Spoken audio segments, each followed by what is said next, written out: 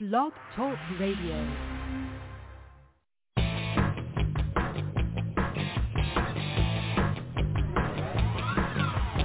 Hey there! Welcome to Big Blend Radio with your hosts, Lisa and Nancy, editors of BigBlendMagazine.com.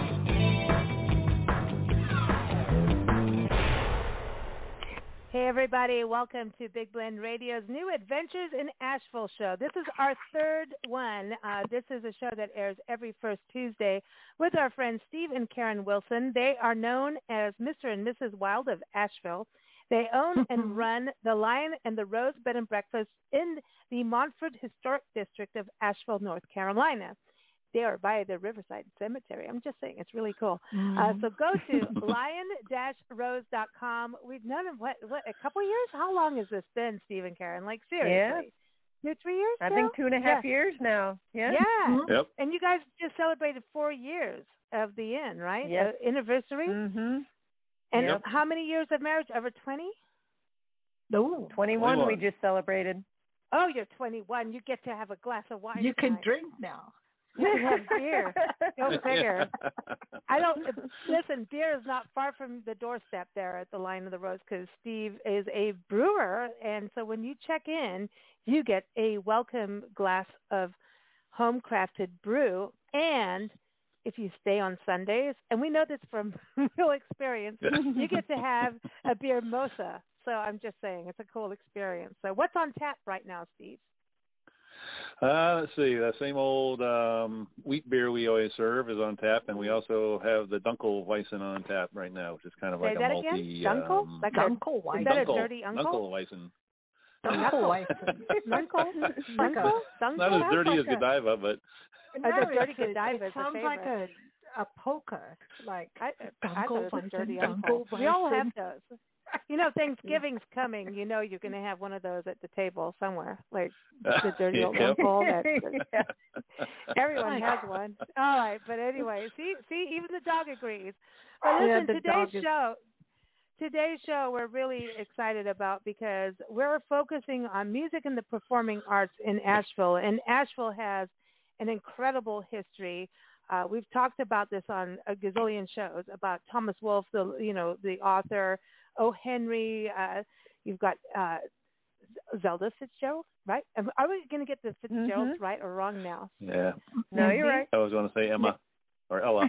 Oh, no, Nancy said, let's not get into this. But the music scene is huge. The theater scene apparently is also really big. And our friend Steve Schneikert, Hollywood historian, has done some radio plays with Craig Engen. And we've listened to them over the years. They have aired on Craig Avery's show over on Channel 1 England. I'm going to get it wrong now, but it's over in England. Channel UK. Oh, boy, I'm so in trouble. But it's one England because there is only one England. Google Craig. There's only one Craig Avery. That's the truth. So Craig Avery, yeah. But, it's been a few years. COVID, everything changed. But so Craig Engen's radio plays have been airing on Craig Avery's show over in Channel 1 England. I got it right. I know I have. Over there. And Steve has been part about it. And Steve has been part of our shows for I don't know how many years. He's the person who knows where we are and when we're in trouble or stuck somewhere in the snow or something. And then we call you both and say, "Where's my beer?" But he's awesome. And then Craig said, well, Craig Engen says, not Craig Avery. Craig Engen goes, well, you're in Nashville all the time. You should check out John Baldwin, my friend, who's an actor. So he connected me with John. And next thing you know, John's like emailing me, go, well, you need to know Katie Jones from the Magnetic Theater, and you need to know Stephanie Hickling Beckman from the Different Strokes Performing Arts Collective. And so I'm like, oh, okay. And then next thing you know, they're both on the show today. We have an interview with John. And then we have this whole music section coming on. We've got Liz Teague, Liz Teague is her name. She's a singer-songwriter that performed. So it was a Porch Festival that happens at your B&B? Yes, Porch in Fest? September typically. Mm-hmm. Yeah, so she just performed there. We've got Tamara, not Tamara. Tamara L. Wilson has been on our show before. She's a singer-songwriter. We've got Dennis Burnt from the Chalwa Reggae Band. Like, we got some mountain reggae going on. And then we've got a segment that we recorded with Love Bubble Band, who's been on our show last year too, and that's Pink Bones, Paula Hankey, and also Peggy Ratus. So stay tuned. We've got music and the performing arts. So let's get on with it. Are we all ready? Are we ready? Are the dogs ready? Let's roll. Who let the dogs out? Apparently, I did. Apparently so. Stay tuned. Stay tuned. We have some awesome people joining us.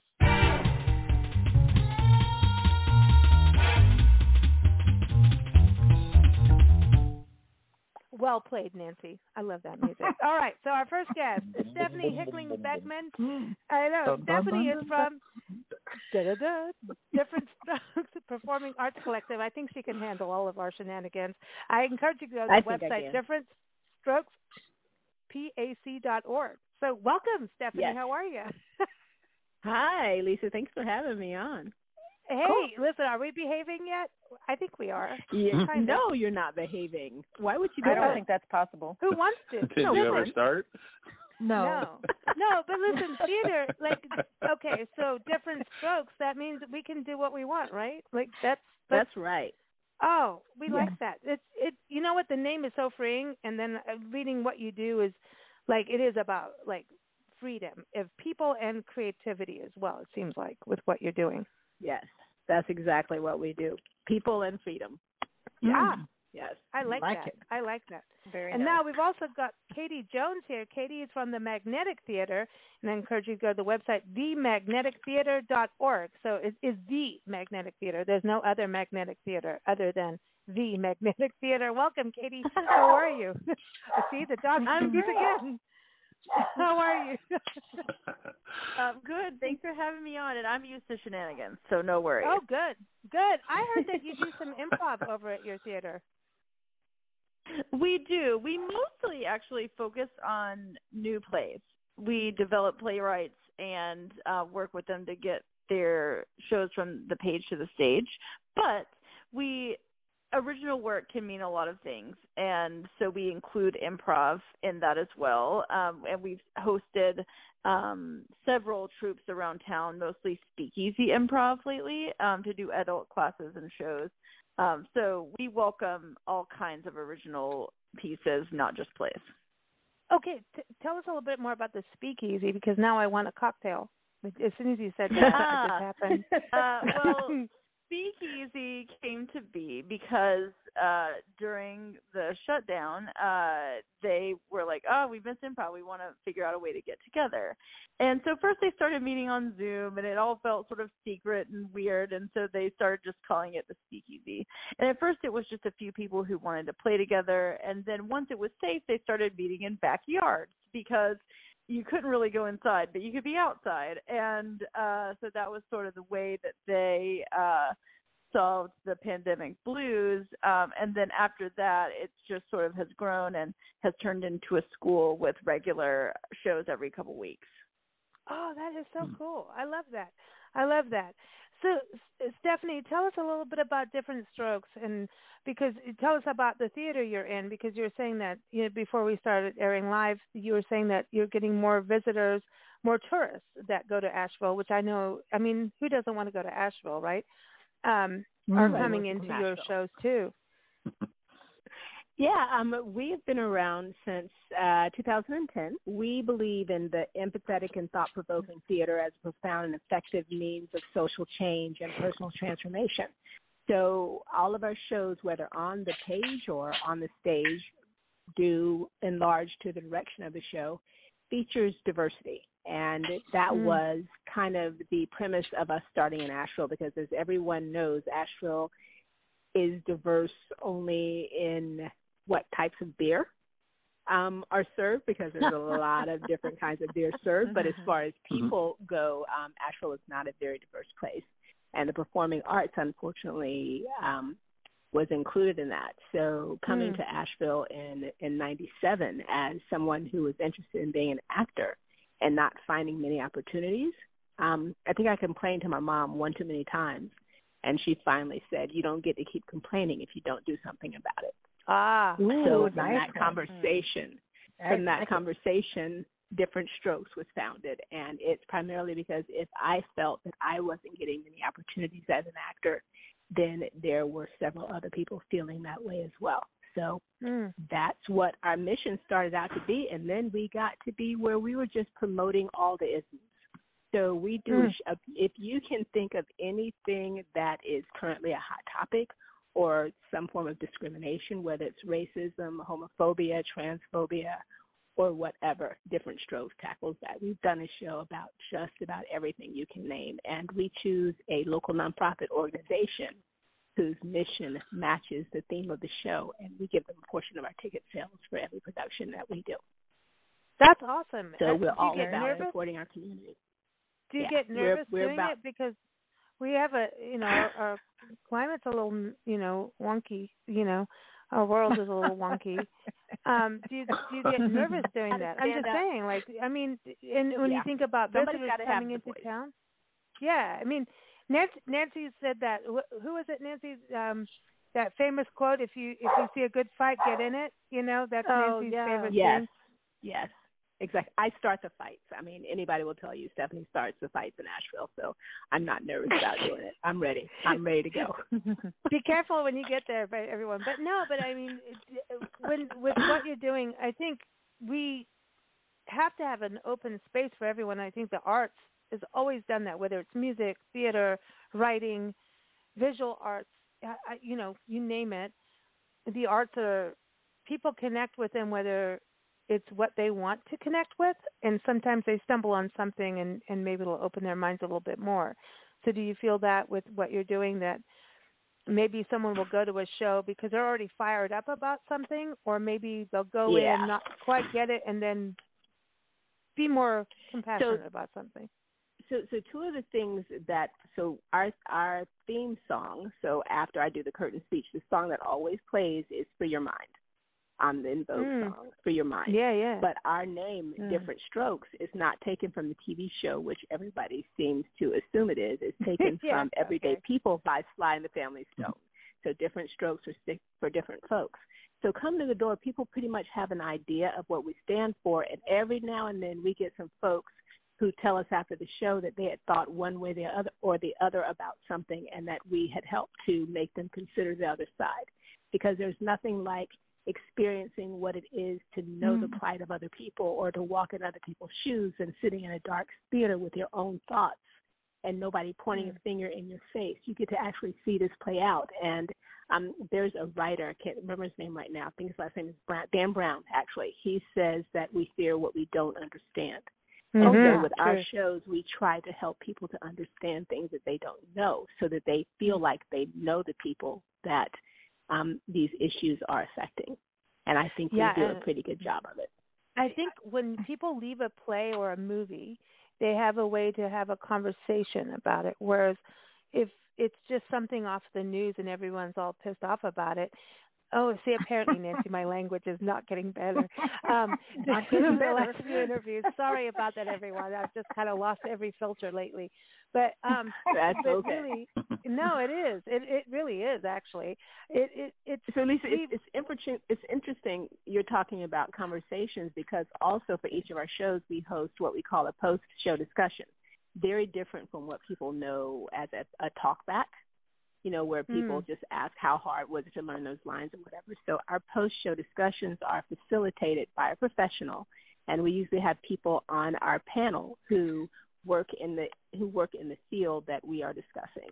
And we have a pretty real conversation with our audience, and people share some pretty deep things, and we feel like we get to know each other a lot. We used to start out with maybe 2% of our audience staying back, but now we have to kind of assume that nobody's going to leave, and we have to cut it off, because people want to talk, and they want to talk, and they want to talk about their experiences and about their understanding, and kind of unpack the stuff that they just saw take place. So it's pretty cool when you see it happen. That is awesome. I want to go to you, Katie, with what you're doing, because I think that's also the arts really give us this relief, right? And what Stephanie was talking about, like fear. I think movies and plays and theater, music always kind of allows us to step into that world and it's like no one can tell us what to do and feel at that point. Even if you're watching a play with a friend or a loved one, your experience is still your own, right? Wouldn't you say, Katie? So is that what you Definitely. see too? Yes, absolutely. And and our theater has a very different focus than Different Strokes. Our focus really is on developing the writers, and so we don't have a season theme. We don't necessarily pick topics. We go based on the writer's interests. But then within that, there are still these themes that emerge. We just did this show about called the Frankenstein Rubrics, which is an examination of the relationship between Dr. Frankenstein and his monster, and also between Mary Shelley and her husband. Wrote the play. Seriously, that's cool. And it's a lot about the ability to create oneself and not necessarily being stuck with a play. So even within something, that this author just came to us and said, hey, I want to do this. It sounds weird, but there's actually a lot of deep thoughts in it as well. I want to walk around going, I'm alive. Feels good to do that. That's cool. Well, I love that you're developing the writers too, because that's a huge part. Because being a playwright is not an easy task, and it's a solitary thing, but it's also a communal thing once it starts getting developed. And I think that's a path that it's hard. It's a hard road. Can I just say that theater is a hard road? It really is. And so instead of really valuable redoing the same plays over and over and buying those licenses, it's so much better to develop new craft, new people, Well, that's how we feel. And one of the things that we see is that, a lot of the same plays get done over and over and over and over. But every play was once a new play. And they need to be given chances to see the light of day in order to then, go on to other theaters. And we've been really proud. I will say that differently than Stephanie as well, I did not found the Magnetic Theater. It also started around 2010, but I only started working there about 4 years ago and was given leadership about 3 years ago. And within that time, we've started a new play development program so that the playwriting process is more collaborative from the very start. So playwrights don't have that time of just feeling like they're out to sea with no resources, so they can sort of see the end goal at the beginning and work toward that. But, there's some onus on the theater goer. Like there's a difference somehow between watching a film, whether it's on TV or at a drive-in or whatever, and theater. Like for me personally, when I go to the theater, I like to see the same thing 3 or 4 times, just because I want to be a different character each time. And then you put yourself. Nancy has multiple personalities, by the way. I know, because it's fun. You put yourself in like one actor's role, and you're watching how the person is acting, and you're watching their body movement is so crucial. Like body language, body movement in acting is so crucial. Somehow in film it's smoother, kind of, but I can't put myself in a film, but I can put myself in a person, a live person in the theater, and then somehow you get the role. And then if you go the next night and you pick a different character, performer, then you get it's really interesting. Nancy's weird, y'all. Just saying. No, I like that though. I like that. She's allowed. Because then, and you can be a boy or a girl or a dog or whatever, can be a different character. And the more times you see the play, the more you know the play. And then you get to a point where, okay, now you're pre-gaming. In my mind, that's what I call it. Like you're now already planning. Nancy what wants to be an actor. Like I think so. No. I think that's it. I think so. Yeah, right. I think so. Well, no. When we left, Nancy had a magazine in South Africa, and we came back to the States. And the last cover, she was the last independent at this point of magazine publishing. Our last cover of the magazine was the Rocky Horror Picture Show. Yeah, and the Rocky Horror Picture Show was banned in South Africa because there's gay, there's TVs involved, and whatever. I mean, over there, if you had a picture of Jesus on a cross, they put like stars on his nipples and a box over his teepee, over his, so that's what was going on over, because it's very religious, and at that time, we're talking about, that's not religious, in the early 90s. But that's what was going on and there was a lot going on in South Africa at that time. And anyway, so the Rocky Horror Picture Show suddenly, that was so cool. This was the stage where South Africa got to have a little bit more freedom, and the Rocky Horror Picture Show suddenly was allowed. I mean, The Exorcist was banned too. It was the first movie I saw when I got to this country was The Exorcist. But the Rocky Horror Picture Show was banned, but they had and when they allowed it, the Sydney Theatre Company, Sydney from Australia came over, from the Opera House came over, and they did this production in Port Elizabeth where we were. And we covered it in the magazine, we went every single night. And I think that's what it is. We got so stuck into studying each character. And we were actually about to open a second branch of the magazine in Cape Town. But things changed in the country. And we're Americans, so we had to kind of leave the drama. But anyway, that's a whole other story. But the Rocky Horror Picture Show we saw as a play, and a well-crafted play. When I got to this country, and someone's like, it's Rocky Horror time, let's go to the show. And it was a movie thing, and people squirting water guns. I was horrified, like literally, like this is, are you kidding me? This is not the Rocky Horror Picture Show I saw, where people like really were going for it. And what they did in South Africa at that time broke barriers. I mean, you could see literal sex scenes behind a screen that was lit up with condoms flying and things that you would never see in that country. They did at that point. And I thought, no, it was amazing. But that, I think that was something, what Nancy's talking about, we got into each character because we were writing about him. There's something about that. Is that the same, both of you, Katie and Stephanie, for the audience? I think it is the same thing. And Steve and Karen, they go to so many music concerts.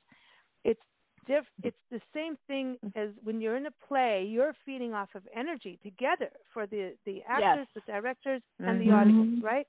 It's the energy. Exactly.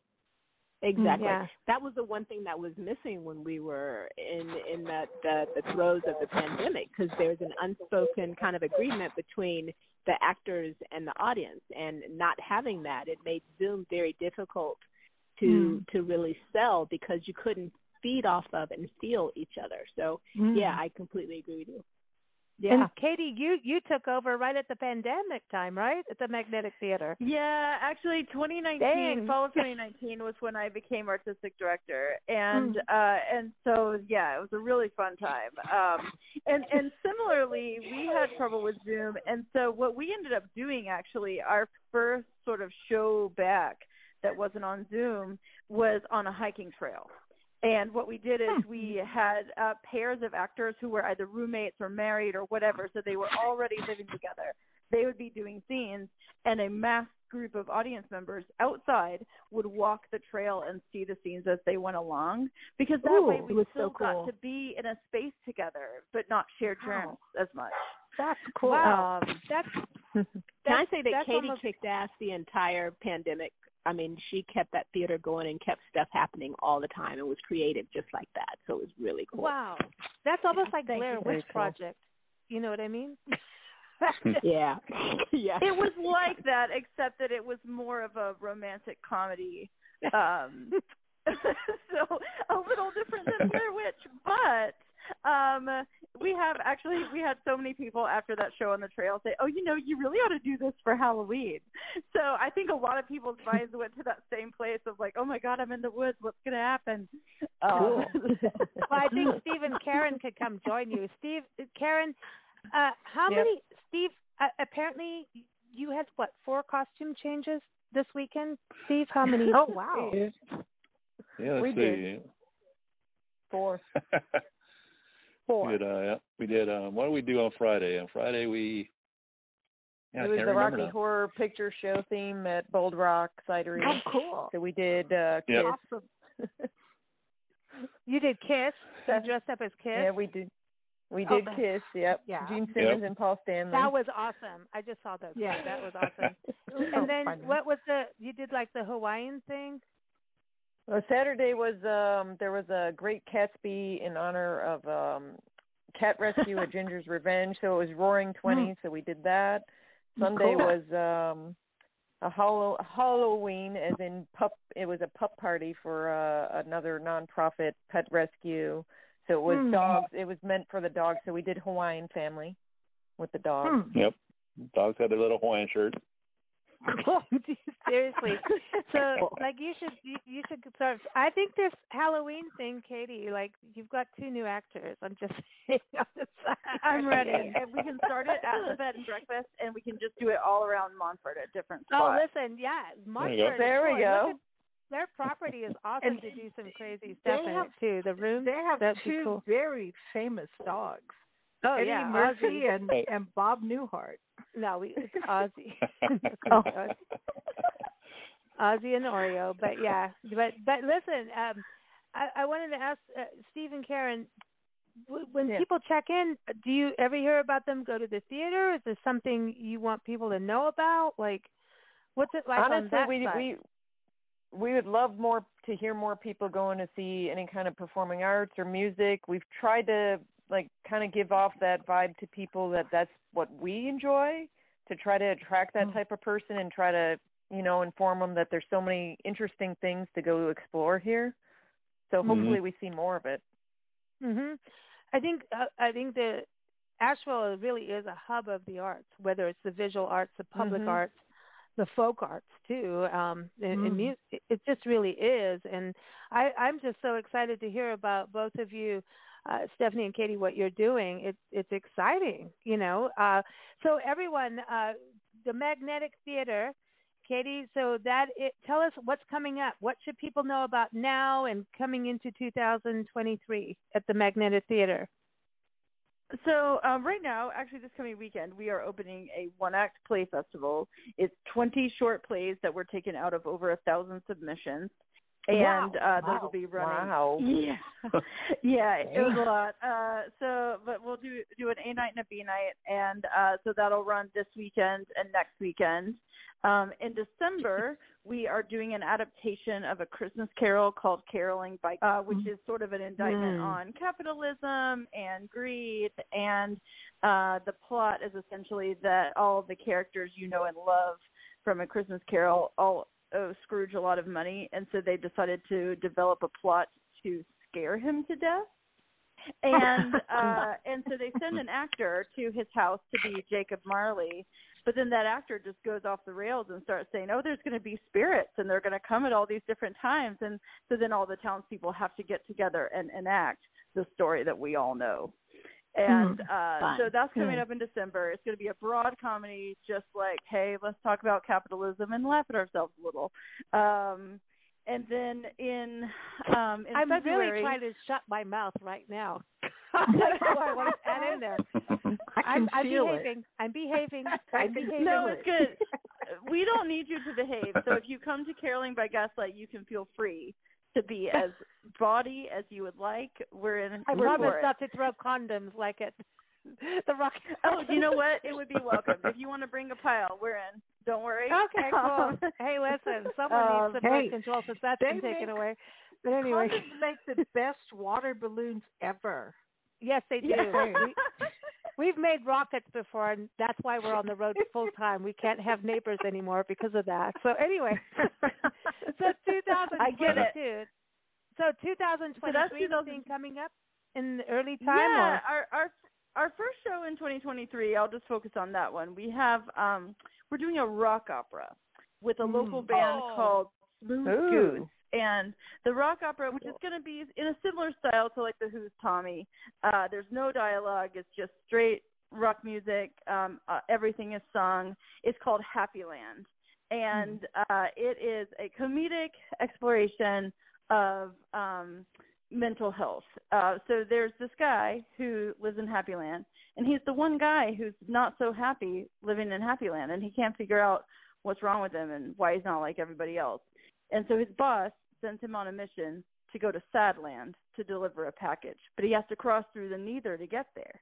And so it's very trippy, wild, lots of like wild costumes and masks, and I think it's going to be fun. And we'll have the band playing live on stage the whole time. That is cool. That is cool. Everyone, themagnetictheater.org is the website to go to. Stephanie, what's happening with Different Strokes for the rest of this year and going into 2023? The rest of this year, we were pretty breakneck speed from the beginning of this year, so I usually direct most of our stuff, so I'm taking off the rest of this year for the holidays. But starting in February, so our February show is called Uncle Tom and Abraham Lincoln in the White House. And it's a reimagination of the night before Lincoln signs the Emancipation Proclamation. Uncle Tom appears out of the Harriet Beecher Stowe novel and talks to him. And then kind of like the Magnetic, in April we have our short play and monologue festival. That runs for 3 weekends, and it's 3 different kind of evenings for every weekend. So looking forward to that. And then we will wrap up at the end of the year in June with a play called Having Our Say, and it's based on the Delaney sisters, who were pretty big figures in North Carolina.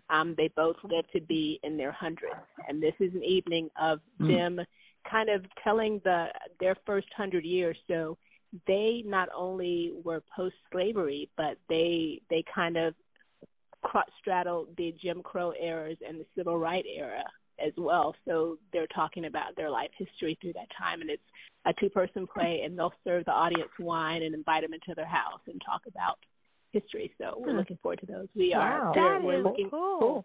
We're looking to involve some of the school programs with those, because students need to know their history. So we're going to bring in some of the school kids for those.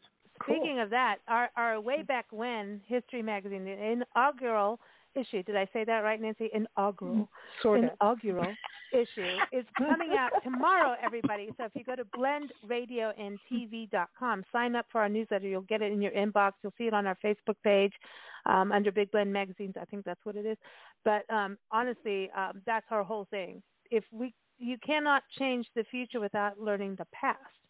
And so history is so important. And Asheville has so much. We can all have our different beliefs and everything, but if you learn from the past, look at it and go, okay, now we can shape tomorrow. And so, and listen, you guys have some history, and Asheville's in it. Steve and Karen and Uncle Ted with the trolley tour, the Gray Line trolleys in there, talking about haunted history of Asheville. So check that out. And oh my gosh, well, ladies, please do join us back on this show again and keep us posted on what you're doing. Everyone, again, let's go back to the websites for Stephanie's Different Strokes Performing Arts Collective. Go to differentstrokespac.org, and for the Magnetic Theater, go to themagnetictheater.org. Thank you, ladies, for joining us. Thank you so much for having us as well. Okay. Yeah, this is cool. Night. Have a good night. All right, everyone.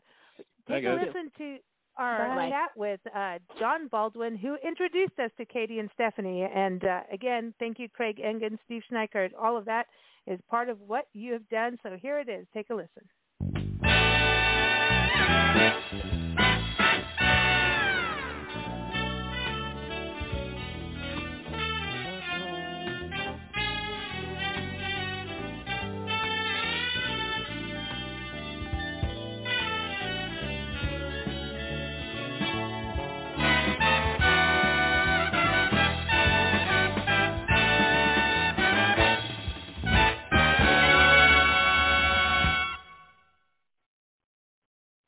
Hey, everybody. We're chatting about music and the performing arts in Asheville, North Carolina. And we've got to give a big shout out to our friend Craig Engen, who connected us with John Baldwin. And John is an actor and director from the Bay Area, San Francisco Bay Area, where Craig also used to live. Now they're both based in North Carolina. John's in Asheville. And he is joining us, and he really connected us with the Magnetic Theater.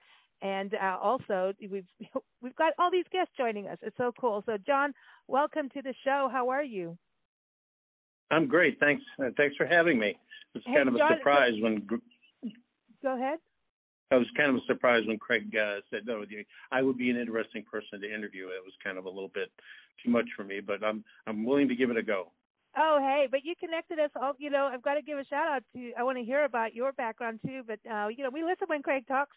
I know you connected us with Stephanie Beckman also from the Different Strokes Performing Arts Collective, and so this is really cool to have you on. And so my first question is, you've got over 20 years in background as director and actor, but what was it that led you to Asheville from the Bay Area? Well, we have two of our children and grandchildren are in the Charleston area, so we wanted to be within shouting distance. And we had been to Asheville before. It was the first place we stopped of all of the places that we were going to check out on our list, and it just checked off all the boxes. And for me, it was a really vibrant theater scene here, so I was really happy to come here and get started and working in the local theaters. So you do a lot of local theater. So tell us a little bit about what led you into the world of performing arts and becoming an actor and then also directing. Well, I think it's just one of those kind of really, typical things. I did my first play in the second grade. I had to do an Irish dialect, and I was hooked. I've just been, really, I'm 75 years old now, and I have been doing this ever since, and I just really still enjoy the heck out of it. And the directing is new in the last 10 years, and I'm really, really having a good time doing that as well. So is everything that you do mostly live theater, or do you do any recorded work as well on camera? I do mostly live theater. I did a lot more commercial work when I was out in the San Francisco Bay Area, but I've done some commercial work here, and I've done some occasional film work, short films, one feature, and a little bit of voiceover work, but primarily live theater. Yeah. So what have you done in Asheville getting there? I mean, did you get into the history of Asheville's art scene? I mean, is that not incredible? I mean, just all the writers, the performers, the music. I mean, it just seems that it oozes the arts, as a destination. Well, for me, it's when our friend who lives in Mars Hill showed us around for the first time. We went through the River Arts District, and I thought, this is really great, because I had read up on all of the theaters before I came here, so I knew that there was a lot. I think I had 2 auditions the first week I was here. That's where I first met Stephanie. I haven't worked with her company yet, but I've worked with Magnetic, and I've worked with a company over in Silva, and directed over in Waynesville. And I've got a directing gig coming up in March in Hendersonville. Oh, and that's not so far, right? Hendersonville from Asheville? Right. Yeah, just south of here, yeah. Oh, wow. So it extends out then, when you think about, and I think it's, when you think about what happened during the pandemic, suddenly, now we get to go back out and go see shows. We get to see music, theater productions. It's really exciting. So what's the energy like getting out there and directing and acting on stage again? Oh, when I directed the Christmas show at Waynesville last year, it was the first thing I had done since the pandemic, really, except for some stuff online. And I was practically giddy the first time I set foot into the theater and actually started working with the actors. I was just so happy to be back. Wow. And it's been primarily directing since. The last performance I did was at Magnetic, and that was at the beginning of the pandemic. We opened on Friday and closed on a Sunday. Oh, that sucks. All that work, Yeah. Yes. There's so much work that goes into it, all the rehearsals, and it's like all of that, out the window. What's it like moving to a new community? Is it, as an actor in a region like the Bay Area, of course, there's a lot there. You develop all your connections and your friends locally, and then when you move, is it kind of like the first thing you do is let's go out there and like start a new family when you move? Well, it's sort of like that. It's just you look at it kind of 2 ways. A lot of theaters, they use a lot of people, over and over. But yet at the same time, a lot of theaters are always looking for new blood. And in this case, I was the new blood. So it wasn't too long before I got here that I started getting work, and then the pandemic hit and kind of screwed everything up. But I've gotten to know quite a few people in the community, and it's not like the Bay Area where oftentimes I would get cast without even having to audition because people know me. But so here I've had to, just work a little harder at getting the directing gigs and acting gigs. Mm. But that's kind of good to go back to those roots, though. Sometimes I think we. Oh, absolutely. I have a couple of pieces that I use for most auditions, and I just love doing them. I mean, I don't even really have to practice them when I'm ready to do an audition. I've done them so many times, so it's kind of fun. One's a nice little comic piece, and then the other is a really serious piece. So but they're very short, and they're the kind of things that I think that when you see directors sitting in the seats looking at you to cast you, it's the kind of thing that they like. So it's worked out pretty well. Does it help that you've had acting experience to be a director? Yeah, it's because you have a different perspective. I think you can appreciate where the actors are coming from. You also know the things that to be aware of. That I know that trick. Don't try and pull the wool over my eyes. I mean, I've been around. But I've always been a person who likes to work collaboratively, and it's really great to have the input from the actors when you're putting a piece together. You're taking somebody's dream, their piece, and you're trying to bring it to life. And you get their perspective, you get your perspective, and it's also important to get that from the actors. But then it's always I don't mind being the person who has to make the final decisions. Yeah, and for people coming to Asheville, would you say put theater as part of your to-do list when you go to the city? Go have dinner, maybe spend some time downtown, and then go see a show. And to me, that's part of Asheville. Is you've got to go out and do. I know we get stuck out in the nature part of it all because you've got the Blue Ridge Parkway, Smoky Mountains, and everything, and the Arboretum, and of course the Biltmore. But wouldn't you say that that's something that visitors could put on their list to do? Well, that's it. The Asheville is really known for for its restaurants. The foodies really love it here, and then all of the places where you can get craft beers. It's a really neat town that way.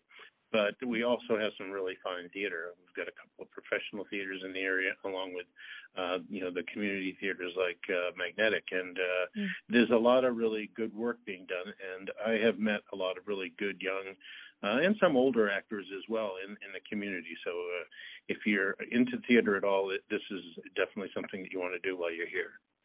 In community theater, that's something we love to do. It's, I know everyone thinks New York Broadway shows, et cetera, but I don't know. There's something about really getting the feel of a community by going to the community theater and supporting those actors. And I've seen some of the best performances in community theater. I mean, really at the top of their game. So I really encourage people to do that. I guess you could say I've done pretty much what would be called community theater for a long time now, but I've been really fortunate to get some really great roles and some really great works by some really great playwrights. So and you get to work with some really wonderful, wonderful actors and directors. A couple of people that I worked with in California as directors are just absolutely astonished at how great they were, and the acting is just. I think it amazed me, and then I just got really used to it. It's just pretty much everywhere, yeah. Yeah, and that's the thing too. You can't stay in the same role forever, right? It's like no, but it's always fun to. A couple of times I've done a role a second time just to do it with a different cast and a different director, and that's really a lot of fun. That's cool. That's cool. So, if you're gonna, got family coming over, friends coming over to visit you in your new city, where are you going to take them for, a show and something to eat? Where would you go? Well, my favorite place downtown is Curate, the tapas place in Hendersonville, Postero. Really good, really good. Curate, you need to you need to make your reservation way ahead of time, though. But I know that the stuff that Stephanie's doing at her place and the stuff that they're doing at Magnetic is really good. We've also got Asheville Community Theater. We've got North Carolina Stage here, and then there's other theaters around in nearby towns too that are pretty good. But you can't go wrong just right here in Asheville. Awesome. Well, thank you again for joining us here for the special Music and Performing Arts Show, part of our Adventures in Asheville series that airs every first Tuesday. But before you go, John, one question. Someone getting started off, because you talked about, in your youth getting started, any tips for somebody just getting started in theater and thinking, ooh, I really want to do this, and then you get the dreams, right? And then you get knocked around a bit while you're trying to follow the dreams. Any tips for someone getting started out? I think the word is persistence. You're never going to get the dream roles right away. You have to work your way, and you have to get to the point where people know you and respect you for not only the way you act, but the way you behave in a cast with other people. So it's be a good fellow player. That's really one of the more important things, because believe me, when you do bad things follow you. If you do good things, that follows you. So that's the way to go. And then just, nothing like experience. I know a lot of people go to school, but just get out there on the stage and just, get your roles and learn and learn from others. I love it. Thank you so much, John. Well, thanks so much for having me.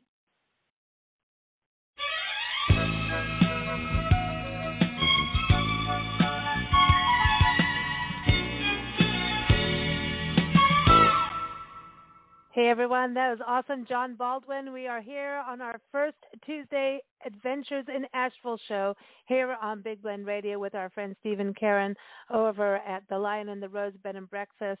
So check them out at lion-rose.com. Now, our next guest is a singer-songwriter.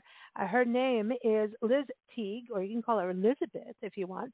But before we bring everybody back on the show, take a listen to her music. She was recently playing at their Porch Festival at the Bed and Breakfast, but take a listen to one of her songs. Here it is, Love Stays, and we'll bring her on, and everybody else will be back on the show. Steve, Karen, Nancy, everyone. But take a listen, Love Stays.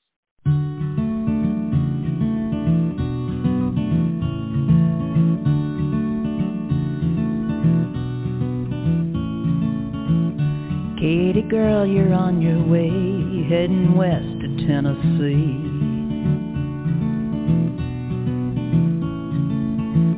You thought you'd never see the day, now it's like it's meant to be.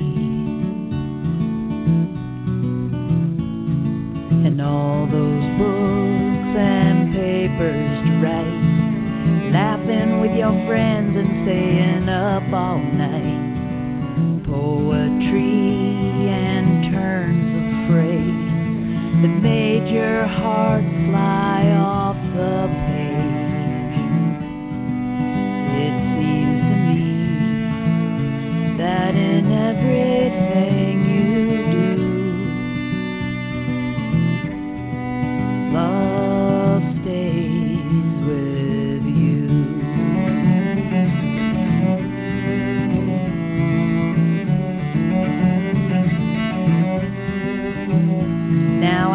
Like I should give you some advice, but most you'll already know.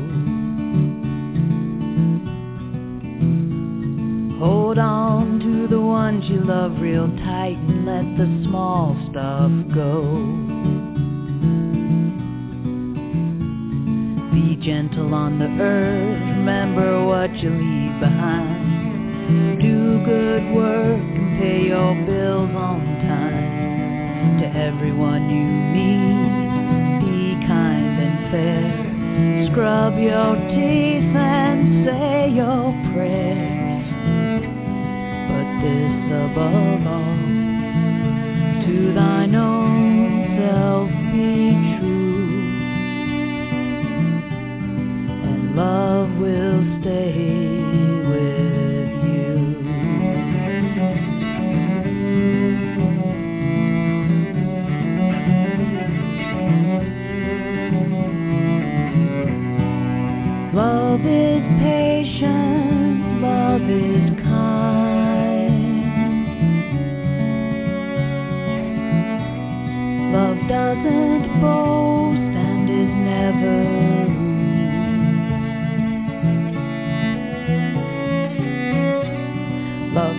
can't keep a jealous mind, and all resentment is removed.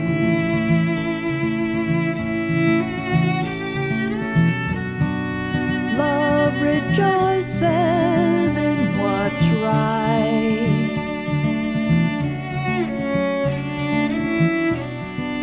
Love bears all and believes.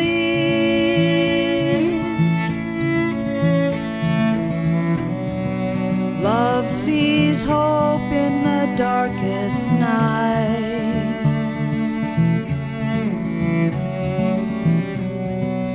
Love endures and never leaves. Now I wish for you bright sunny days and friends you hold dear. Nights full of music and stars and a campfire near. Quiet moments and hikes good and long, that you drive down the highway to a favorite song, that your light so shines and you carry from this place good memories and lessons of grace. Just stay who you are, 'cause you've always been true blue. And love will stay, love will always stay, love will stay with you.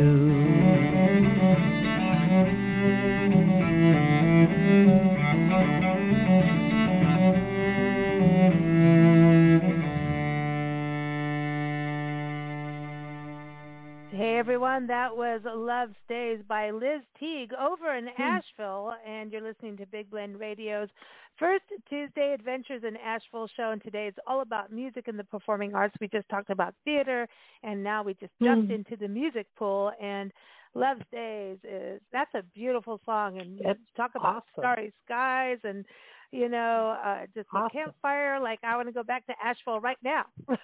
Anyway, we're here with our friends Steve and Karen Wilson, Mr. and Mrs. Wild of Asheville from the Lion and the Rose Bed and Breakfast that we do the show with every first Tuesday. And they introduced us to Liz. Liz recently performed there at their bed and breakfast on the porch. So welcome to the show, Liz. How are you? Thank you, Lisa. I'm doing great. I'm so happy to be a part of this wonderful conversation. Hey, listen, Porch Queen. That's her new name. The Porch Queen. She's been porching. It's like they talk. I mean, it's the political season, so people are out stomping, but you've been out porching. How does that feel? Great. Well, the Lion and Rose was so generous in offering up their porch as part of this year's Montford Porch Fest, which is another wonderful Asheville-created space where it's kind of a traveling party around the historic Montford district, where we have different musicians set up on porches and people can roam and listen. And it's been a wonderful tradition for many years, and it's completely organic. It's a local neighborhood person organizes it. Elsie Lindsay, who's a wonderful drummer and is in multiple bands. And it's just a great kind of reflection, I think, of the Asheville music community. That's cool. It is. That is cool. So listen, Steve and Karen, you pimped out your porch. Is that what you said? I had to go there. Sorry. That way, but... I know. Sorry, I had to go there. It just sounded cool. I had to say it. But listen, Liz, that's a beautiful song. Tell us a little bit about your music, and is that on an album somewhere? Like, you sent me some music, and I'm like, okay, like, how am I going to choose this? But then you had campfire songs, and and it seems to me like it felt like a loved one going off to college, or like a child going off to college or to a different career, or that, tainted. Tin and Blue, like Bob Dylan's song. that well, song Lisa, just reminds you me picked of that up in a way. exactly. That's exactly what that was. I wrote that song for my daughter when she was graduating from high school here in Asheville, and it just kind of came out, and it was part of that recording was done at Echo Mountain Music Studio, which is another wonderful Asheville institution. And on the cello there, I couldn't let that song be played without calling out, Franklin Keel on the cello. Awesome. Franklin is in the Asheville Symphony and is a wonderful performer of his own right. And it all came out of, I have to say, the Asheville Music Hall Brown Bag Songwriting Contest, which is a wonderful, another great Asheville tradition. I hope it comes back. It was paused during the pandemic, but it's a wonderful way for local songwriters to have a creative space, like you were talking about, like claiming a creative space in a very public setting. And the idea is you throw your name into a brown bag, and there's a sequence of performances with every night someone being chosen to go to the finals. And then at the finals, the brown bag finals at the Asheville Music Hall is really this magical, amazing event where the finalists all perform their songs, and as a sort of prize, if you would, you get recording time at Echo Mountain and some other things. And so that song for me was wonderful because it was both about my daughter, and then it also, the opportunity to record it came out of the Brown Bag Songwriting Contest and the generosity of Echo Mountain. Yeah. That's so cool. No, that's awesome. That's an awesome story. I'm glad we picked that song. I love that. You know? And by the way, it's Tangled Up in Blue. Like one of my most favorite songs is Tangled Up in Blue, and I can't remember. Oh, like, right, Bob I don't Dylan. understand why I couldn't. I know. I was trying to say that it reminded me of that song in a way, and I'm like, no, it has nothing. They're not the same song whatsoever. But it's like it just reminds me of that song of like coming and going from someone. You know what I mean? And it was like, why couldn't I remember the name? It's one of my favorite songs. But Tangled Up in Blue is one of my most favorite songs on the planet. And it reminds me of that. No, I have to say, for me, for some reason, I'm going Starry, Starry Night with Don McLean. Oh, God, here she is. There it is. Painting, and it's nice. Yeah. Paint your own colors, do your own thing, get on with it, do it right. Yeah, and I think that's where my mind went. We have a good theme on this show today. It's about creative freedom. Like, that's it, people. That's the beauty. I think that's what's going on in Asheville. There's this freedom of people being who they want to be. And I know Austin had that claim for so long, and now it's getting a little, like, I don't know. And Asheville has a lot of people moving in. So that is a kind of a true issue. But there is something about Asheville. It's that vortex, like Uncle Ted said, right? Stephen Karen. It's the vortex. Wait till you hear my interview with Love Bubble. We talked about the vortex. It sucks you in.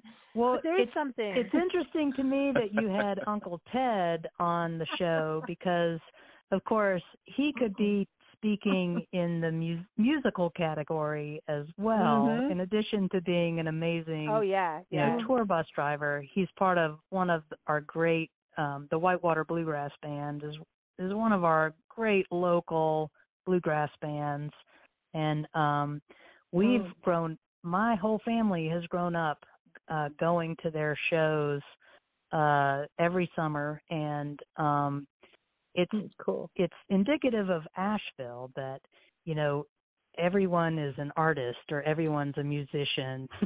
Everyone's got something that they're bringing to the table, even as they may have their day jobs or whatever gets them, to the end of the month.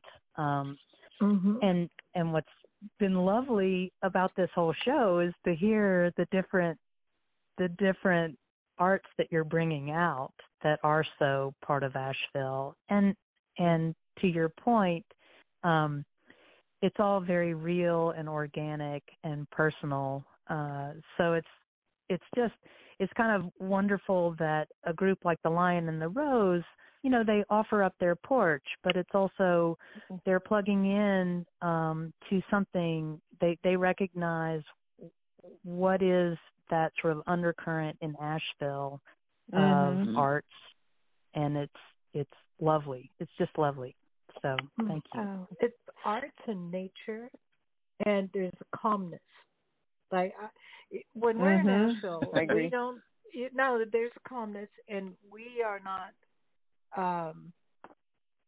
nervous about walking down the street. In other cities, we're like, should we not? It's really true, because there's a lot of cities in this country where you really need to check it out before you say, let's just go for a stroll down the street, because you can't. Yeah. And which is really unfortunate, and I'm seeing that change, and I love that that's kind of changing. Wish we'd change everywhere. But in Asheville, you just go walk down the street, go to the park, you just walk back, and you feel completely safe, and more than safe, you feel welcome. And that's a huge thing. That's a huge thing, especially for travelers, to feel welcome. It's a big thing. Sure. Well, even us residents, people who've grown up or lived here, that feeling of safety extends to your creativity. Like Asheville's always been this open space of, you can try this, or you can perform this, or don't be afraid, show us this part of yourself. Yeah. I love hearing the conversation with Katie and Stephanie about the performing arts, and John's experience moving in here and plugging into this vibrant theater world. But, music is the same way, and particularly with songwriting, when you stand up at an open mic, you're exposing yourself, and often really deep and kind of scary and personal things. Yeah. So it was kind of funny in the brown bag sessions of the Asheville Music Hall. They were going on every fall, and so people who attended, sure, there were people who came and performed one night, but there'd always be a group of us that would, keep trying every week until we maybe made it to the finals, right? And in that sequence, you really got to know the people who were performing in a deep and personal way. Someone described it as better than therapy because there was this safe space that was created. And songwriting, like other performing arts, is where you kind of expose yourself and put yourself out there. And Asheville is a wonderful place for songwriting. I think there's a natural thing that happens in Asheville too, but I think it's a place to songwrite, but it also attracts all these other musicians to come in, and then some of them stay. Like they become like we've become Klingons of Asheville. We keep circling back. You can't get rid of us. We're like the dingleberries of Asheville, right? It is. No, I mean that in a good way. But I think that happens for touring musicians. They come to Asheville, but there's some. I think what's interesting about Asheville is the room of being able to be creatively different. You've got folk music. Yes. You've got Appalachian folk music, bluegrass, and all of that too. And then at the same time, you go to the Orange Peel, and I see what Steve and Karen, their shows, they're like rocking it out. And I mean, it's like seriously, don't mess with Steve and Karen. They rock hard. Like, I tell everybody on shows, I'm like, Steve and Karen are sponsoring our music shows, and I'm like, I know it's a bed and breakfast couple, and really, it's not your grandmother's bed and breakfast. Not, and it is it's for everybody. It's a beautiful, wonderful bed and breakfast. Listen, it is a Victorian B&B, but like these two are off. If they can go see Kiss, they will. So we did. That's what. Yeah, let me second that by saying, in addition to all of what you just said, in true Asheville fashion, Steve brews a great home brew in his basement, which if you get to stay at the bed and breakfast there, you might get a glass. That was a real benefit to play on their porch. Was at the end. Here, have another one.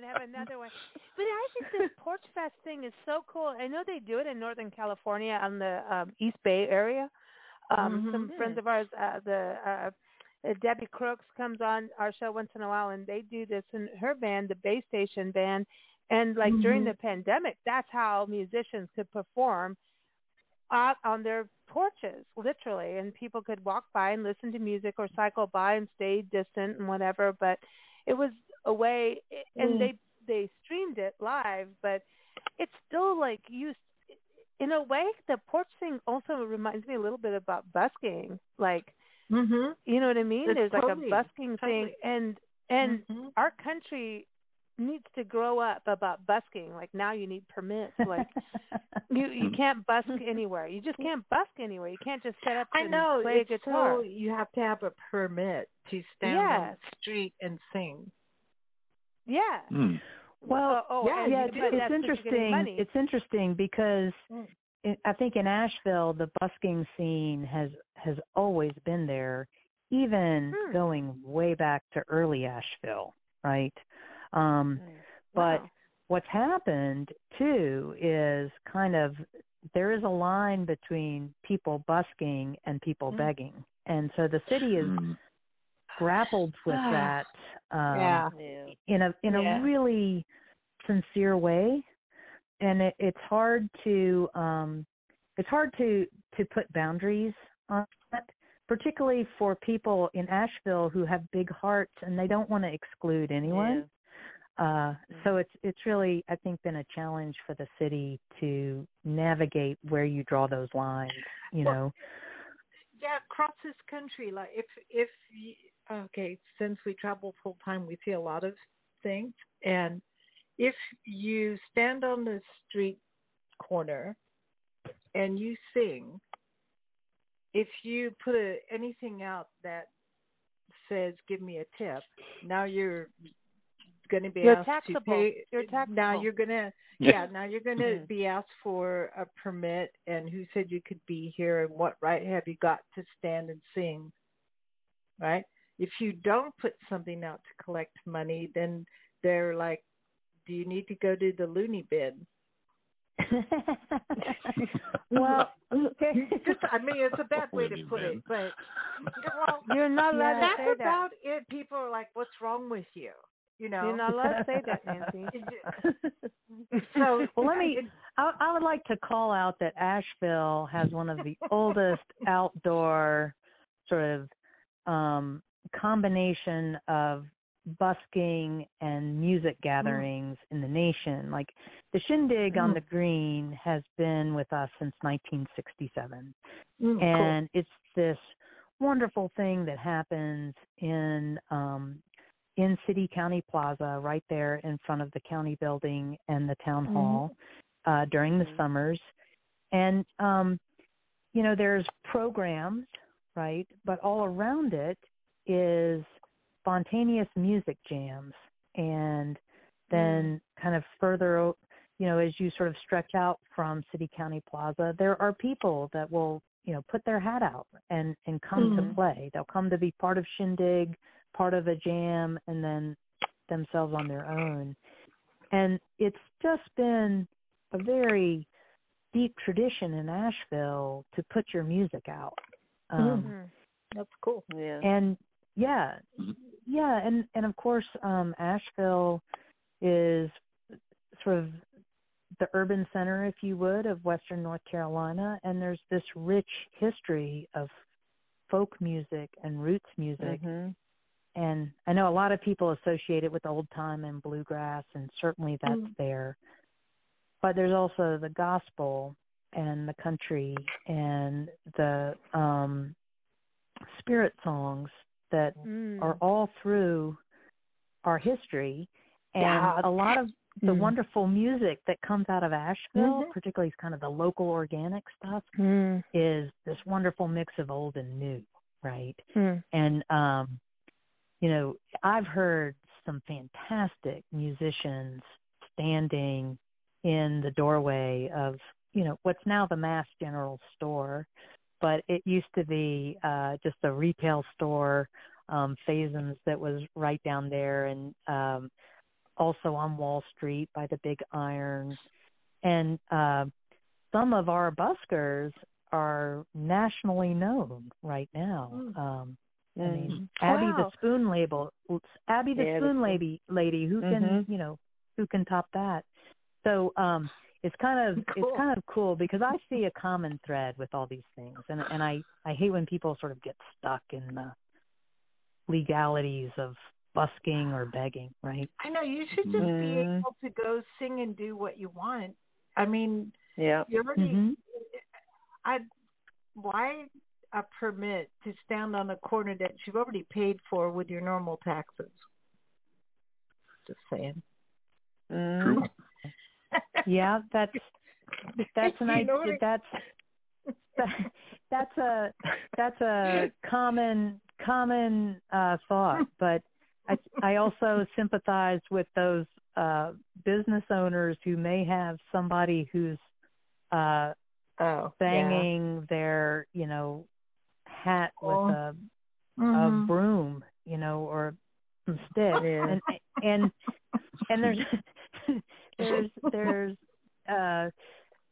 there's I think a fine line there. Yeah, and, there is. And it shouldn't. Hopefully, the discussion shouldn't overshadow the larger, wonderful creativity that is the Asheville music scene, which is diverse.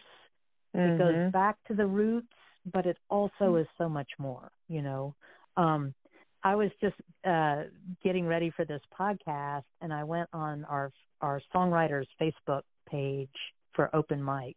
There's an open mic Facebook page if anyone's interested. And one of our members had put together a spreadsheet, right, of open mics in Asheville. And I just counted it up, and in any week, there are 28 different open mics in Asheville. Cool. In, you know, cideries and breweries and restaurants. And there's so much, 28 in a week. Yeah. That's cool. I didn't know there were that many. I knew there were quite a few, but geez. That's cool. Yeah. So shout out to Lark Frazier, who put that list together. But on any given night, you can go out and hear some original songs and hear people kind of create that space for themselves, like you were talking about. Yeah. Love it. Thank you so much for joining us. It's been a true pleasure having you on the show, and glad. I mean, it's so cool to talk music, and we're going to be playing some reggae now because, you know, that's what happens in the mountains. We go from singer-songwriters, rock music, we've got pop, that's right. We've got all kinds of stuff, and now we're going to go to some reggae. So anyway, thank you, Liz. It's been a pleasure. I'm so glad we got you on the show. Liz. Thank you, Steve and Karen, Karen, for bringing her on. So thanks, guys. Thanks. You take care. We look forward to doing next year. Yeah. All right. Time. All right. Well, it's nice to be a part of. I appreciate it. Porch Pimpin'. No problem. That's a new song. Porch Pimping. Sorry. Come on. It's cool. All right. No, Liz, thank you. I hope we get to see you when we come back to Asheville. So you take care. Yeah, please do. And All right, please, you too. everyone, Bye-bye. everyone. Yep. Wait, Liz, your website is it basically everyone should go to Facebook for you, right? To type in. Liz Yeah, Teague. or I'm on Spotify. and also, yeah, and iTunes, and you can catch my website LizTeague.com. Thank you. Liz Teague, everyone. Liz, and that's TEAGUE. So Liz Teague, keep up with her Facebook, Spotify, her website as well. Thank you so much. Here it is. We're going to get Irie with it in the mountains. Here it is. Cool Mountains. This is exciting. Chalwa. I love this band, man. I've got all stuck in their music today. It's like, yay. So take a listen. We're going to have Dennis Burnt on the show, but here it is. Chalwa.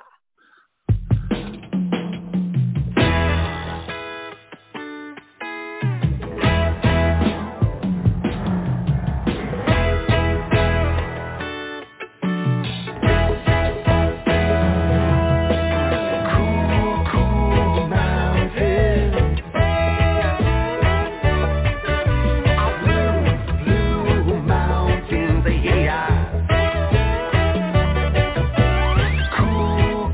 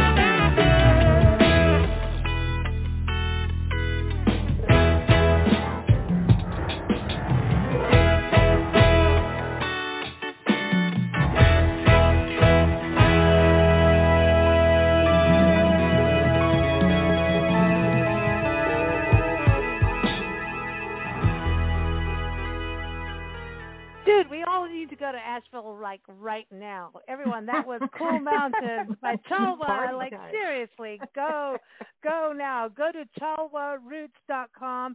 We're so excited to welcome Dennis on the show from Chalwa, and we've got, of course, Steve and Karen from the Lion and the Rose Bed and Breakfast. This is our show with them every first Tuesday.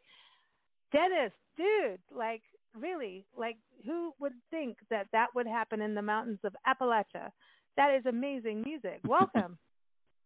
Hey, thanks for having us, or having me, having to represent the Chalwa. Hey, we're always having if you haven't been to the mountains yet, they're kind of self-explanatory. It's so beautiful up here. So that's just one of those songs that you write while you're staying up on the hill, sweeping, and the windows are open, and the fall leaves are coming down. And you're like, yeah, cool mountains, and before you know it, you're pulling a Dewey Cox and writing a song. So.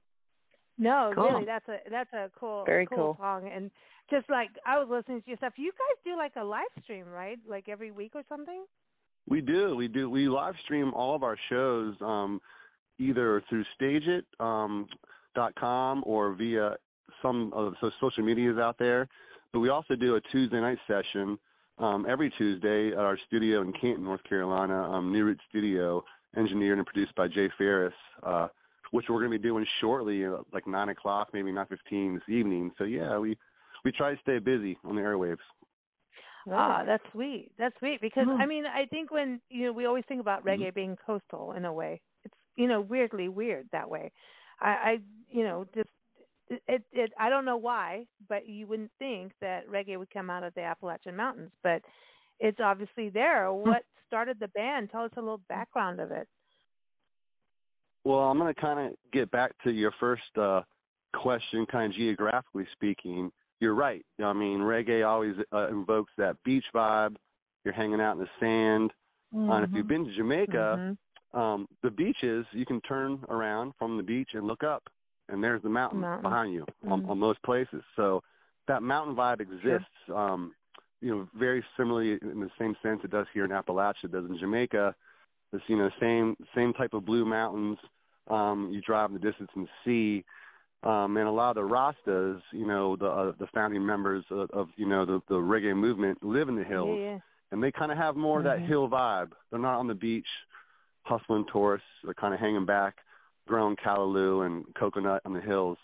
And so I think that type of lifestyle is everywhere, and it kind of exists here in the mountains. So that's what's up. That's how we do it. We kind of throw it down with a little beach vibe on the mountains. I grew up on the beach. I grew up surfing and skateboarding, and so I kind of have that element. I'm not a farming kid, so I totally, grew up, doing dawn patrol, going to the beach, 6 o'clock in the morning, playing Bob Marley. Sun is shining.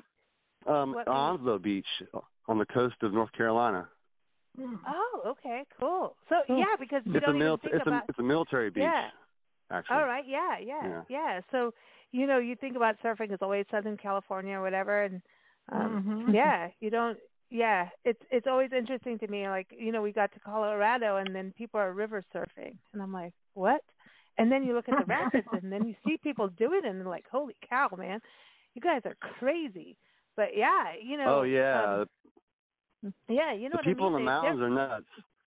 They transferred the surfing thing to the kayak stuff with helmets, and anytime you have to do an outdoor activity with a helmet, I'm a little weary, But it's the vibe is there. I think the earth, the earth that we live on, the rivers, the tides, the moons, and everything kind of guides us subconsciously, and wherever we are, that's going to be a part of who we are in our DNA. So, I mean, that's reggae is everywhere: beaches, mountains, deserts, bars, you name it. No, Steve and Karen have traveled the world. Nancy and I have traveled part of the world and lived in South Africa and Kenya. And my youth was reggae, just living out in the boonies. And, Africa isn't what people think. There's mountains, there's desert. Like when we lived in Arizona, it was like, oh, it's a big desert. No, it's not. But we had mountains and mist and you would hear reggae coming out of rainforest people's huts and rainforests and whatever. So you're really right about that. And growing up, I mean, it was interesting because Bob Marley was always a big deal, but Peter Tosh was the thing. when I grew up, Peter Tosh was like more of a thing than Bob Marley in South Africa. You must have been hanging out with the cool kids, because I mean everyone. Peter Tosh is, he was the toughest, the bush doctor, So I feel that edge.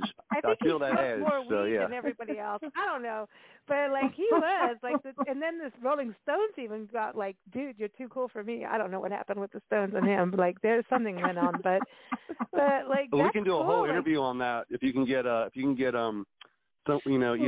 Keith or Mick on with me. We can talk about the Fallen Angels for hours and hours, and that whole Jamaican extravaganza. Yeah, that was a crazy thing, right? It's crazy, but I love what you're doing, because there is something where when Steve and Karen, you guys took us to Chimney Rock, and when we went down in that brewery, the Hickory Nut Gorge Brewery, and we sat down at the river, and we did this whole hike, we did all this nice stuff, and then when we got there, it just was like I felt like I was back in that zone, and it's like sometimes Nancy and I always talk about like, we're back in Africa. Like when we lived in Mexico, we're back in Africa. It's really just that vibe of chill. And I think that's what's so beautiful about your music is that. It just like, dude, just chill the hell out. Yeah. Well, what you said about the river it's lyrically so profound, but open-ended, and geographically, it's the same way. It's there, but it's open-ended. How many old gospel songs do you have? Take me to the river, or lay down your burden by the riverside. It's something to it. So or just all that hymn songs about even going to the river and be baptized if you're into that type of thing. It's just the river is cleansing, and so those there's waters come from river. heaven. There's definitely snakes and rocks. And unfortunately now a lot of broken bottles, so wear some shoes, Yeah. Well, you gotta wear you're saying shoes is in the right. river. The river thing, but I was just thinking, even when Liz was on the show earlier, Liz Teague, she was talking about spirituality and like the South, and I think about like Brother Where Art Thou, or whatever, Brother whatever that movie was, that music came. I mean, that changed the landscape of music for bluegrass and just gospel and all. It changed things, right? The Soggy Bottom Boys. The Soggy Bottom Boys, right, came out of the river, and they were in the river first, and that's what I was thinking of like earlier when she was talking, and I'm like, and now like we've got Soggy Bottom butt, but it's okay to have that, but it's about being I think that reggae has this thing about chill out, but allow the spirits to be. I know I sound weird, but free. Like there's this thing about like you're past the fear stage of life that you can just deal with it, and you let whatever happen. You know what I mean? It's weird about reggae. I think that's the ultimate goal, and I think as an artist creating and using reggae as a format or a medium is just. I mean, it seems like the right place to start, especially, from a personal cultural standpoint, that's the first feeling I got from it, like, cause it's a hectic world out there, and and if you look at it from a scientific standpoint, that reggae heartbeat is sitting right there at our heartbeat, lub dub. So it's like, we're slowing down our everything, our blood pressure slows down. We cool out physically. We cool out when we listen to reggae. It's like scientific. Dogs love it. And that's the funny thing is like I feel like Chawa. What we do is we kind of expose ourselves to not the choir, so we go out to people who don't know reggae. Different demographics, different age groups, and they all come to us with that same like, yeah, man, right away. Like they're just eased up and they're free and they feel good, and so. And we're not your typical reggae band by any long shot, but the vibe is there. You can't hide that. So, well, it's interesting the effects of the arts, whether it's paintings, music, writing. All of these people who do the arts put their hearts on their sleeves, and they're brave. They go out there and they risk the criticism and stupid comments, compliments, maybe a whole bunch of compliments, and then you can get maybe 10 compliments in a minute or two, and then one person will say something not nice, and somehow that takes over and erases all the good stuff. And so from an artist standpoint, some of the work is looking like not letting the negative voice overpower the positive voices. And it's really hard as an artist.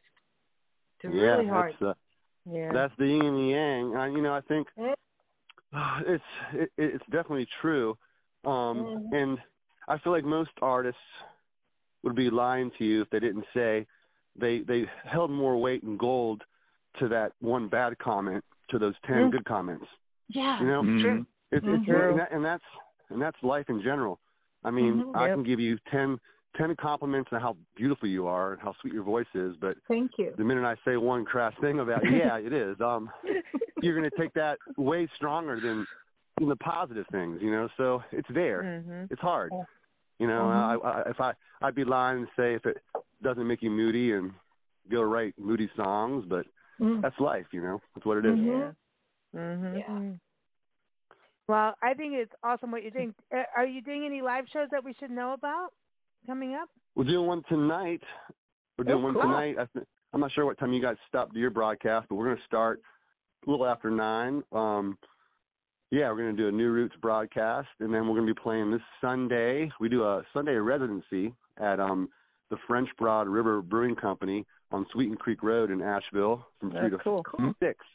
And it's free reggae. It's like right after church, so you can kind of get your church vibes with Chow Wall at the brewery. If that's your there you go. Cool. I like it. Very cool.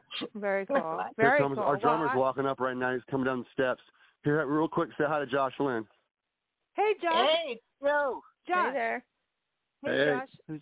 What you beating? Oh, hey there. How you doing? Hey. Good. Hey, Josh.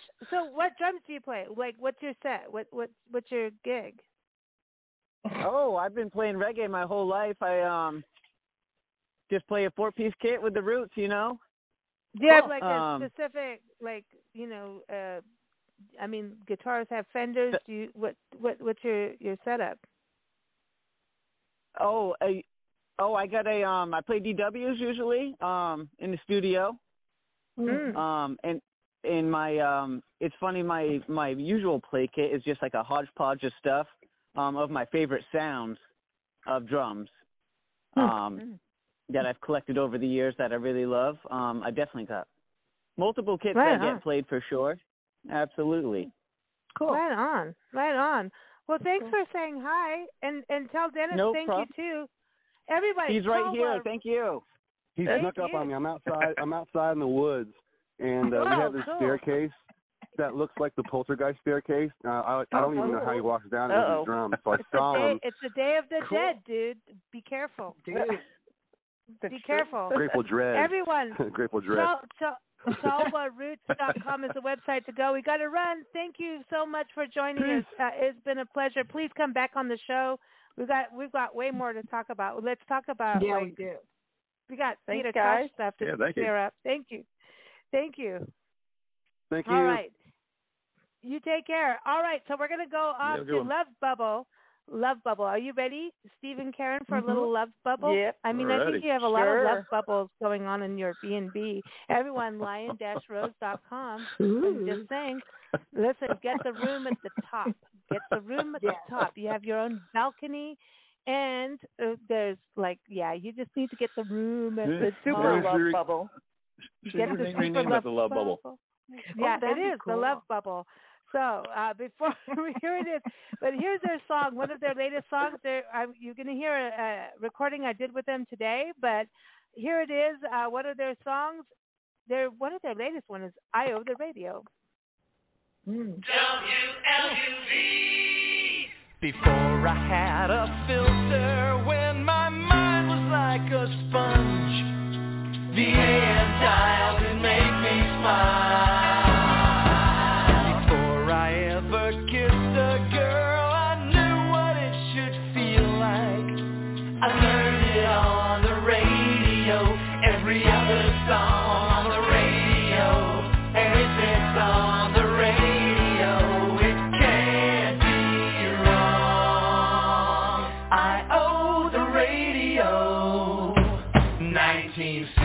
And all I satisfaction guaranteed. Is my big sister, they transistors all night long. I owe the radio for making me laugh, making me cry. I owe the radio for giving me a dream that just won't die. Giving me a dream that just won't die. Working on that perfect hand, waiting for the DJ man to ring the bell that flips us over all summer long. I owe the radio for making me laugh, making me cry. I owe the radio for keeping me alive from 9 to 5.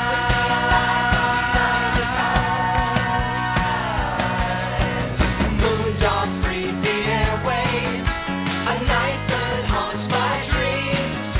The Wolfman on the dial, and he always make me smile.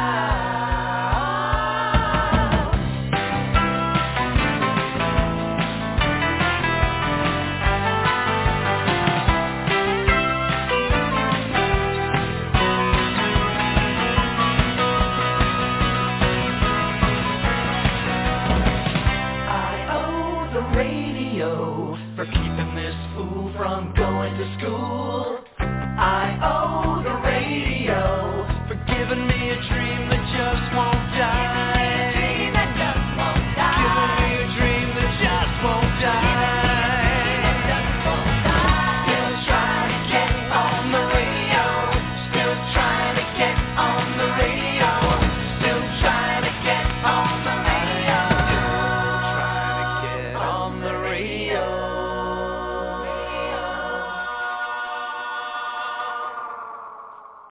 Hey, everybody. You just heard I Owe the Radio, and that is by Peggy Ratuz, Paula Hankey, and Hank Bones, and you never know if I pronounce any of their names correctly, but they are the Love Bubble. Love Bubble is an Asheville trio, and they were on our show last year with their debut album, Revolution, and they are back on the show today. We're very excited to have them. And that was I Owe the Radio. So excited to have you guys back. Go follow them at lovebubble.bandcamp.com. Welcome, guys and gals. How are you? Hi. Hello. Hello. You guys are so good. Even as I started recording this, you started doing it, and I'm like, announcement, right? But hey, welcome back. How are you? And I Owe the Radio is just awesome, and thank you for putting Wolfman Jack in there, because he, you know, don't you love and miss him? I Like miss Allison Steele, yeah. the Nightbird. See, you know, I think, you know, we've talked about this. I think even on we talk about it all the time. Traveling across the country, we always tune into local radio stations, and some places it's like amazing. As soon as you cross over into even the state, it's like, yeah, we're into music, local music, and personality, and the B-sides. And I feel like we've kind of lost it. What do you guys feel about that? In Asheville, what's the radio scene like for you guys, do you think? Well, 103.3 is a very local station, a couple of watts on Haywood Road, and they have all sorts of interesting shows. So that's a good one. Is that WTQZ? No, I can't remember the call letters, but also PVM 103.7. So around that, if you can get it, I get it in my car because the antenna, the whole car is like an antenna. I can't get it here at home. But he looks like a Google TV driving around the neighborhoods of Asheville. And listen, Asheville's crazy. Like, we keep going back. What is it? This magnetic force that Asheville is. For the three of you, let's start with you, Peggy. What is it about Asheville that keeps you there? Because it is a magnetic force, I think, that sucks us in. It is. What keeps me here is that, thankfully, I got here in time to be able to afford to live here. Yeah. And, I'm in my 60s now, so and I've been a professional musician for many years, and that doesn't always afford me to pick up and leave. So right. I'm so happy that, I found a house, bought a house, and I live on the outskirts of Asheville. but I play in and around Asheville with Love Bubble and other configurations too. So I'm quite happy. I think I've established myself fairly well here, and yeah. Yeah. And what about you, Paula? Like, what's it about Asheville? Well, I handpicked Asheville 16 years ago. I was living in New York, not from New York, but was living there. And it was just time for a new kind of life, a new kind of quality of life that I felt I wasn't getting in New York. And part of the reason is because I just was always in my car driving or sitting in traffic or trying to park. And I was very rarely seeing friends because everyone was so busy.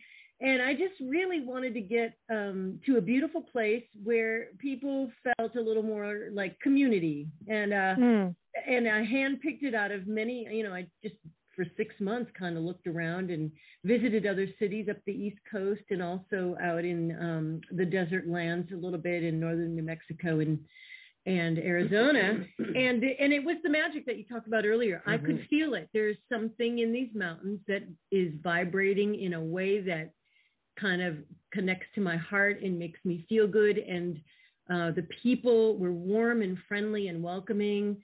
And so it just feels really good here. I love my friends and the people that I just know and run into on the street. So it just, like I said, it's all about that for me. It's beautiful.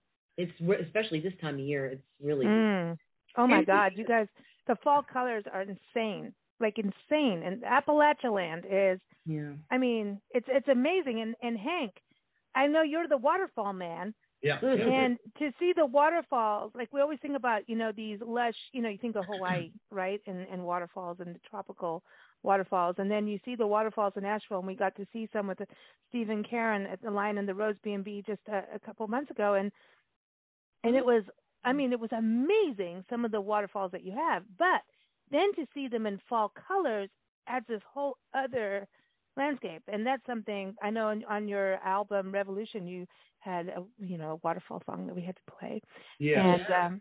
And and I know you don't want everyone to know about your waterfalls, Hank. You're it's not mine. It's there for everybody. But you know what I mean. Yeah. You want them to be secret. Like this. Well, I have one or two secret spots, but the one in the song is well known. So what is it for you, Hank? What I have to say, we were on the Gray Line Trolley tour. We did the Haunted History and Mystery tour of. I got to interrupt you. I think Paula used to drive for that. She was a driver. No way. I was a tour guide when I first moved here, but I was mostly doing the day, just the regular day tours. Right. Yeah. I remember talking about that, and then we finally went on it. Oh, with yeah. Uncle Ted. Uncle Ted. Oh, no. You know Uncle Ted. So he's sure. in our new magazine, Way Back When, History Magazine, out today. With Stephen Kevin. We went on this tour, and he talked about Asheville being this vortex. It's like it's like the Crystal Land, and all the religions have come in, and this place just sucks everybody in, no matter what your belief or your walk of life, that it's like this vortex. And I follow Festivus that's it. personally. You Festivus for the rest of us. Well, that's why Paula's here, because she wants to get a parking space and not be, like George and Seinfeld. Like, I need my parking space. Damn it. But hey, what is it? Is it the waterfalls? Is it what is the art scene like now? It has to be water, and then there's people, and it's a social place. People have time to hang out. Do you think nature makes what obviously, like the vortex and the religious walks of life, right? That always adds an interesting thing to life, right? When everybody has to get along and the downtown, like it just doesn't feel like a big city, but the arts have prevailed in Asheville for years. Just, Thomas Wolfe all the way, Scott Fitzgerald. It's just all these, the arts, whether it's music or literature, theater, seem to really be a big. You got the Mook place. Come on, what's going on? Hank, do you have anything? Do you think it's the nature that influences the arts, or is it the history? Definitely. Absolutely, yeah. Yeah, nature. That's cool. So, without Hank, I'm not inspired without it. So I got to have that, because usually when I'm writing a song, I go to Bent Creek and take a walk. And since I don't have an iPod or anything, after about 20 minutes, your mind just starts to go like you're in a isolation tank. At first it's boring, and then you realize you can't stop your brain. And so then you can kind of come up with ideas and work on them. So that's it. Walking in nature is the biggest inspiration. Peggy, what about you? Oh gosh, I'm inspired by what people talk about. She wants to gossip. Oh no, not in gossip at all. Just what they talk about from their heart, and that's what inspires me to write, along with the nature as well. But you hear people say such beautiful things, and art inspires me to write lyrics and melodies. Oh, well, you're in an art town, right? So, like, is it the Riverside or Riverfront Art District? In River Arts District, yeah. River Arts District. I mean, you guys have so much public art, and then just even the city, the way the buildings are, like that to me is just you've got all those churches downtown, and then just the architecture is just a little bit of every era almost, And then you go out to the areas where the Native American cultures and the indigenous people lived, and there's just this. Well, nature provides art like nonstop, but I think there's something like cool about Asheville that it's not pretentious as a city. You do feel like you could go downtown and feel like, what's her name, Mary Tyler Moore, and throw your hat up in the air. But it's not Mary Tyler Moore. We did that in 2 years ago in Minneapolis. We did it in Minneapolis. There's a big statue of her. Oh yeah. Everybody goes in front of it and throws their hat up. But I haven't got a hat. I have a hat. So I was about to get rid of it. I'm going to keep the hat just for that. When we get a hat for that, when we get to Minneapolis, that's cool. But yeah, you know what I mean. Though it's like got that downtown feel, but it's not overdone. Asheville is a city. It's not overdone, but it's got that balance that I don't think many cities have. Where it just is. And then you've got the hillsides all sprawled out and everything. So to me, that makes for just. It has breathing room for the arts. That's really what it is, I think. Well, we hope that it stays that way because it's getting a little crazy. Yeah. I know. There's a lot of new hotels and a lot of new construction going up. So it is a concern of ours, those of us who have been here a while. And I say little prayers at night that somehow things just slow down a little bit as far as the development goes, because we would like to keep Asheville weird, so to speak. And affordable, especially for the service industry. Exactly. That's the thing. I mean, we watch places with like Airbnbs coming into the point that all the second homes and the homes are taken up in small communities too, mostly, where like, okay, you have all these places, but who's going to clean your house, for the vacationers? It's like, you're going to explain, they're going to have to drive an hour to 2 hours to get there to clean a vacation rental. That's not economically good. So hopefully Asheville stays that way. And that's why you stay in bed and breakfast, right? And historic places and historic hotels and keep those places going. What's going on with this new song, I Owe the Radio? Well, that gets back to inspiration. Like Peggy said, people, listening to people. And we listen to people and they say things that just sound like song titles a lot. And that came from a friend of mine who had written a song in about a month, and I said, "You got any titles?" Because he writes songs, and he said, "Yeah, I tried this one, I Owe the Radio." I said, "Okay, thanks." A couple of days, a very inspiring title because we grew up with where the radio is much more important than it is now. I think to how people listen to music or find music. Some people, so that was a borrowed title. He lent me that title, and there you go. That's the name of that one. And very interesting about that one, because in the middle of it, there's a thing about a DJ. This was a true story, according to Peggy, right? Or maybe it was Paula. She said there was a DJ in the summertime. It was me, Peggy. He used to ring a bell. Was it a man or a woman? It was usually a guy. He'd ring a bell at every 15 minutes so the kids listening would know to turn over and get a full tan. I thought that was no way. I never heard of that, but if it's true, it's wonderful. Was that in California or? No, that was in Columbus, Ohio. No way. Yeah. Oh wow. WCOL. Yeah, it was that personal relationship. The sunbathing capital of the world. Yeah, I know, right? They needed really? Yeah. Oh my God, Let's also tell them, you guys. Let's tell them about "Keep Calm and Carry On" because we have another song that. Oh, such a video. We have a video. We have a wonderful YouTube video of the song, so I just want to throw that in there as another new one for us. Just search "Love Bubble" and "Keep Calm and Carry On." Thank you. Cool. I think we need that these days. I mean, it's not getting any calmer out there. It's like weird. I mean, you turn on the radio now and you go, holy crap, did I want to hear that? And then there's the ones that you do want to hear, right? So it's like that weird part. So I love that. Keep calm and carry on. I think you'll like it. Yeah. It's super cute and funny. It's kind of monkeys-ish. And very local. We did it downtown around Pritchard Park mostly. And a lot of unsuspecting tourists got into the camera and enjoyed it, and it's just really a lot of fun. So everybody was interested in being in it when we asked them, except one woman said, "What kind of video is it?" She said, "It's not a naughty video, is it?" So we said, "No, it's not a naughty video." So she said, "Okay." Just say, yeah, our name is Love Bubble, and trust me, it's all fine. It's all good. You're in the vortex. You're all safe. Well, so is this the makings? These songs, are they in the makings of a new album? Oh, I have to ask. Definitely. Absolutely. Awesome. We've got many more in process as we speak. I have an idea that the title of the album, I haven't run this by the girls yet. Da-da-da-da. Maybe they'll like it, maybe that. Is Love Bubble single-handedly saves pop music. There it is. There it is. Let me know if you like that. Hey, I love it. I love it. So before you guys go, tell us about one place when someone comes to Asheville to check out in regards to music and the performing arts. I know you guys do a lot of gigs around the area, so maybe one of your favorite gig spots. So let's start with you. Paula, what's one of your favorite places? Well, I always love playing the ISIS Music Hall in West Asheville. It's just cozy and wonderful and a listening audience, and I love it.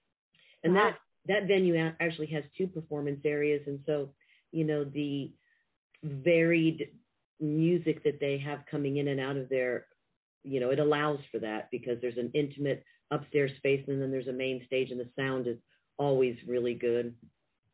And, there's up and coming places like One World West.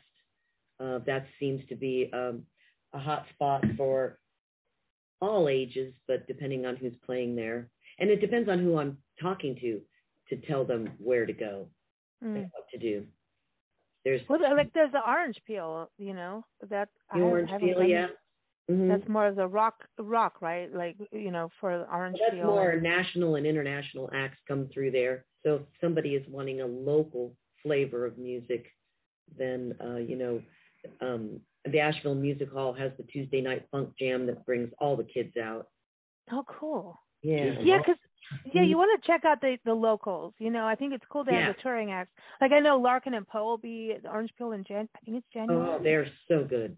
I know. We saw them in Greeley, Colorado, pre-pandemic, right before that, and they were just so good. I kind of compare Love Bubble to Larkin Poe because Love Bubble loves performing, and Larkin Poe, you can see it all over those cute girls' faces and bodies and the way they play. They're just. This is what they were meant to do. Yeah, and they're Edgar Allan Poe's great-great-granddaughters. Yeah. That's cool. I mean, it's like amazing to see what happened through, that whole like lineage. Like this is what happened. Look at these girls, like go out there. And they're married to musicians who they kick butt in their own rights too. So they've got like a full force of music, which I think is like, it's like this wall of sound coming out of Edgar Allan Poe's legacy. Tell me about this. I don't know. It's play. I like to tell people to go to 5 Walnut of a Tuesday night because it's got a very. Is that where you perform on Tuesdays? I know you're performing tonight. Like, is that where you perform? Yeah, it's a very friendly feel. It's like going to a house party. Nice. The original Wedge. My friend Ivo, who gave me that title, I Owe the Radio, he usually keeps a beat-up guitar in his car, and sometimes we'll just sit there on the loading dock and take the guitar out and have a sing-along with everybody there, and Brian and Susan from Rad Records. There's a great new record store right there on the dock, and and we have a. Is that the same street like by where Rock Bottom is, and then there's like two record stores facing each other on the same road? This is in the River Arts District. This is at the original Old Wedge, and it's a funky place. You know, the freight train goes by and picturesque. I love Asheville. I mean, it's just like all these different districts. I just twirl around and get lost. Literally, GPS got me so lost. I ended up in a dead end in some neighborhood up in the hillside in the rivers area next to trash cans going, I can't go any further. Like, what are you doing to me? You know, but it was funny. But like, you guys have just, it's amazing. And I think the brewery scene helps music too, you know, for, you know, bringing music. Mm-hmm. And brings people in. But thank you all for joining us. I'm so glad for our special music and performing arts show here on Big Blend Radio. We can plug our next gig. Can we plug our next gig? Yeah, of course. So that is this coming Friday, November 4th, at the Second Act Wine and Coffee, or Coffee and Wine in Hendersonville, from 7 p.m. to 9 p.m. What's going on in Hendersonville? Why is everyone talking about Hendersonville? Oh, it's just up and coming. I mean, like the traffic is horrendous there now. It's, you know, just there's a lot of incredibly talented musicians that, you know, have congregated there, and, you know, it's an up and coming music mecca too. And not far from Asheville. Not at all. 30 minutes south. Oh, that's nothing. That's 30 years. There it is. But listen, you guys, please come back on the show. I know you got a new album. Come back. Excited. And next time we're in Asheville, hopefully we'll meet up in person. That'll be even better, and we get to see you perform. I know we'll be there. We'll be there in December, like for Christmas time. Well, not Christmas. We have December 18th. We have a Christmas show December 18th at ISIS. Oh yeah. Oh, at ISIS. Cool. Yeah. Cool. Everyone, check that out. I don't know what our dates are, but I will email you guys. But everyone know that. So is lovebubble.bandcamp.com the best place to connect with you guys for your gig dates? No, but basically Reverb Nation. Nation. You know, / Love Bubble WNC for Western North Carolina, the acronym for Western North Carolina. So Love Bubble WNC on Reverb Nation. And you guys are on Facebook too, right? Under Love Bubble WNC. Are. Mm-hmm. Right on. Get faced up with them, everybody. Get faced up with the Love Bubble. Face it, babies. Face it. Thanks. Love it. Thanks, guys. You take care, and we'll hear from you soon, and hopefully see you soon. Oh, thank you so much. Bye.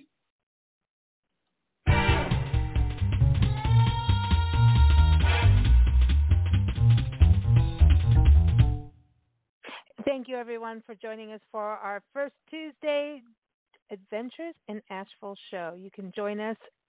Go to bigblendradio.com. And, of course, go to lion-rose.com. Our co-hosts, Steve and Karen Wilson, Mr. and Mrs. Wild of Asheville, who inspired this show. So keep up with them. Thank you, everybody, for joining us. Thank you, guests. Thank you, listeners. Stay tuned. Keep up with us, and have a happy time when you get to Asheville. Take care.